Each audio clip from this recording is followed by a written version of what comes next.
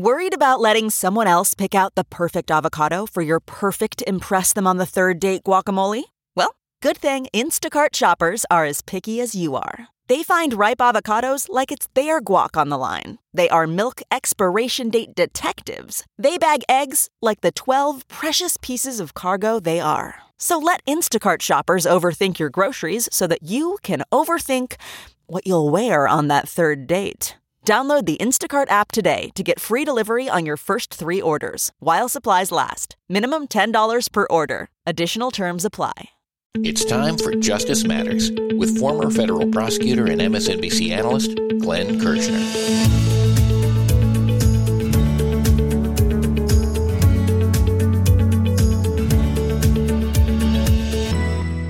Supreme Court Justice Clarence Thomas is facing intense scrutiny after accepting luxury gifts and real estate from a billionaire GOP donor.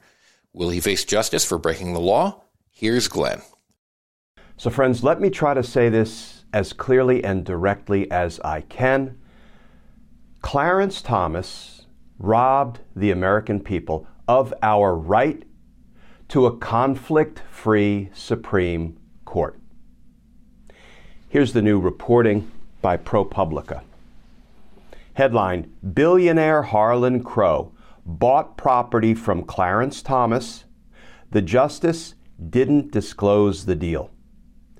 And that article begins, in 2014, one of Texas billionaire Harlan Crow's companies purchased a string of properties on a quiet residential street in Savannah, Georgia.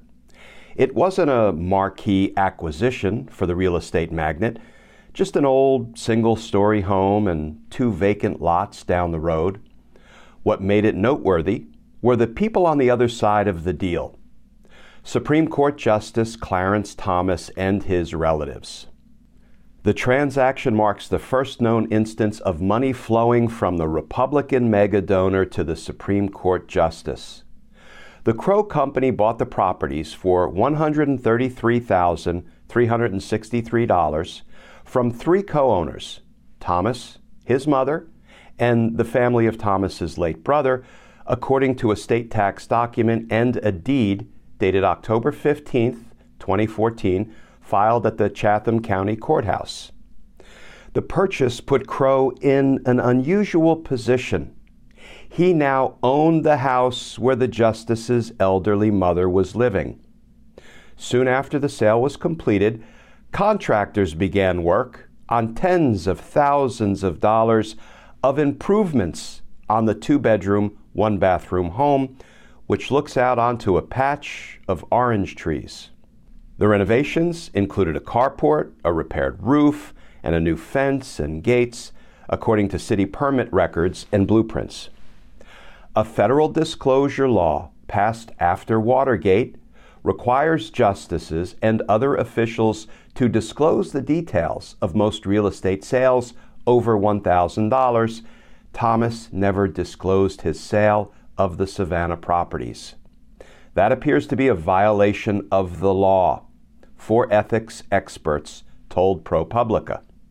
Quote, he needed to report his interest in the sale, said Virginia Carter, a former government ethics lawyer, now at the watchdog group Crew. Given the role Crow has played in subsidizing the lifestyle of Thomas and his wife, you have to wonder if this was an effort to put cash in their pockets. And friends, what ethics expert Virginia Carter was referencing there about how Harlan Crow was subsidizing the lavish lifestyle of Clarence Thomas and his wife, Ginny Thomas, that's based on some earlier ProPublica reporting that you probably saw about how Crow, this, billionaire Republican mega donor, was lavishing millions and millions of dollars worth of private jet trips, luxury yacht excursions, $5,000 bottles of wine on Thomas and his wife. So let me say it again. Clarence Thomas robbed the American people of our right to a conflict-free Supreme Court. And friends, there seems to be little doubt. Clarence Thomas violated federal financial disclosure laws. And this is not a victimless crime. These are not victimless ethical transgressions. These are not victimless violations of federal law. This is Clarence Thomas enriching himself by exploiting his position as a Supreme Court justice. If Clarence Thomas wasn't on the Supreme Court, would Harlan Crow, this hard-right, mega Republican billionaire donor, would he have been lavishing millions of dollars on Clarence and Ginny Thomas, for these luxury vacations, private jet trips, yacht excursions, etc.? If Clarence Thomas wasn't a Supreme Court justice, would Harlan Crow have bought properties from Clarence Thomas, including his mom's house and other properties? The house in which Clarence Thomas's mother lived at the time of the purchase and still lives. And if Clarence Thomas wasn't a Supreme Court justice, would Harlan Crow have dumped tens of thousands of dollars into improving the house where Clarence Thomas's mother lives? In a very real and direct sense, improving the lifestyle of the mother of a Supreme Court justice. The lawlessness of Clarence Thomas must be addressed. Friends, when Merrick Garland became Attorney General, he promised he would do everything he could to rebuild the public's faith and trust and confidence in the Department of Justice after Bill Barr damn near killed it. Well, Attorney General Garland declining or refusing to investigate Clarence Thomas for what seemed to be obvious violations of federal law is not the way to go about rebuilding our confidence in the Department of Justice. The ultimate indignity is not what Clarence Thomas did to the American people. The ultimate indignity would be if the Department of Justice refused to hold accountable Clarence Thomas for what he did to the American people. Investigate the crimes of Clarence Thomas, because especially when it comes to a compromised Supreme Court justice, justice matters. Coming up next, Glenn gives us his courtroom predictions as Donald Trump goes to trial for assault and defamation of a woman who claims he raped her.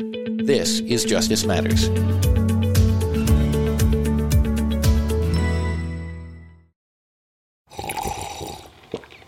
That's not just the sound of that first sip of Morning Joe. It's the sound of someone shopping for a car on Carvana from the comfort of home. That's a good blend. It's time to take it easy, like answering some easy questions to get pre-qualified for a car in minutes.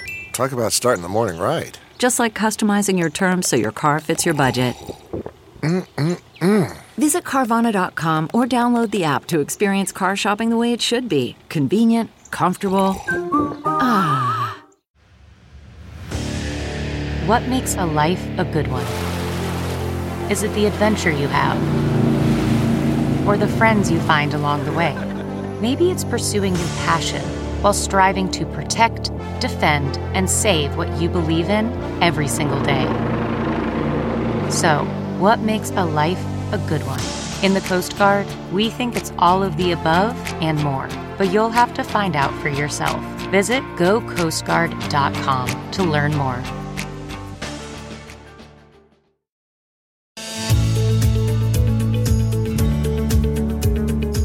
In a few days, defendant Donald Trump will be heading to trial to face the music in New York. Will he take the stand? Here's Glenn. So friends, at long last, Donald Trump will finally find himself in a courtroom, in trial, for at least some of his transgressions. And no, I'm not talking about the 34 felony crimes for which a New York grand jury indicted him. That trial is set well off in the future.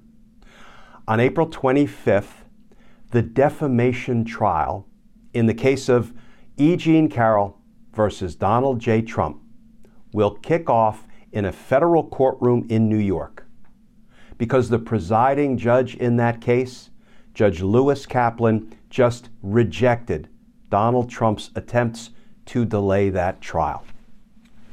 Here's the latest reporting. First from CNN. Headline, next week's Trump assault and defamation trial in New York City won't be delayed, judge says. And that article begins, a federal judge on Monday denied for a second time former President Donald Trump's request to delay an assault and defamation trial set to begin next week in New York. Trump's attorneys asked for the delay, saying a cooling off period is necessary to obtain a fair and impartial jury, given the media attention around Trump's indictment on charges he falsified business records to cover up a hush money payment made to silence a past affair, which he denies. And here's how the AP reported it. A federal judge on Monday rejected Trump's lawyer's request for a 1-month delay, the judge saying that the former president cannot make public statements to promote pretrial publicity and then claim it's prejudicial. That very pretrial publicity is prejudicial to him and reason to delay a trial. Judge Lewis A. Kaplan in Manhattan said the civil trial on claims against Trump by a longtime columnist, E. Jean Carroll, will begin as scheduled on April 25th.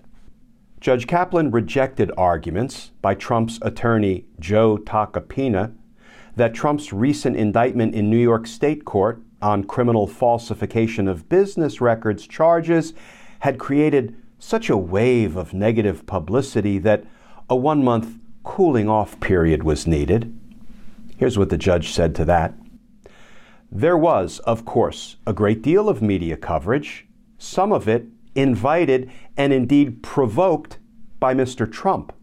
First, of the apparently impending indictment, then the indictment itself, and finally the arraignment. But the connection that Mr. Trump seeks to draw between that coverage and either the need for or the effectiveness of a cooling off period is unsupported by any evidence, the judge said. Judge Kaplan said a portion of recent media coverage of Trump's indictment was of his own doing, as Trump made public statements on his social media platform, in press conferences, and in interviews.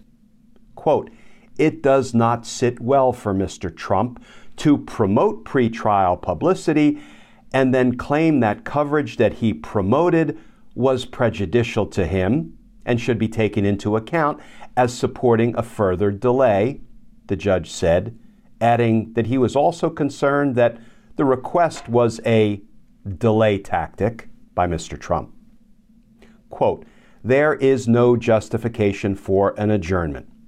This case is entirely unrelated to the state prosecution, Judge Kaplan said, alluding to charges brought against Trump on the grounds that he played a role in hush money payments to 2 women who claimed affairs with him years before the 2016 presidential election. He has denied the affairs. In a footnote, the judge cited other legal threats Trump faces to show that a month-long delay in the trial, stemming from Ms. Carroll's lawsuit, could make the climate to find a jury worse rather than better. In other words, that's Judge Kaplan, in substance, saying to defendant Trump, you know what, Donald? Things are only going to get much worse for you from here on out. But don't you love how Donald Trump can gin up all of this publicity, posting threats on his social media platform, giving interviews, yelling and screaming, often in all caps, of witch hunts and political persecution. And then he goes to Judge Kaplan and says, Judge, there's so much pretrial publicity that I need a cooling off period. We need to delay this trial. The case that has been brought against me by E. Jean Carroll. You can pretty much sum up Judge Kaplan's response to that in just 2 words. Pound sand. You know, friends, we will be watching this case as it kicks off on April 25th, and we will be supporting Miss Carroll, and we will be rooting for Miss Carroll in her defamation suit against Donald Trump, because justice matters. Isn't it nice when at least some of the justice chickens finally come home to roost? Friends, as always, please stay safe. Please stay tuned. And I look forward to talking with y'all again soon. For more on Glenn, go to Glenn Kirshner2 on Twitter, Facebook, Instagram, and YouTube. This is Justice Matters.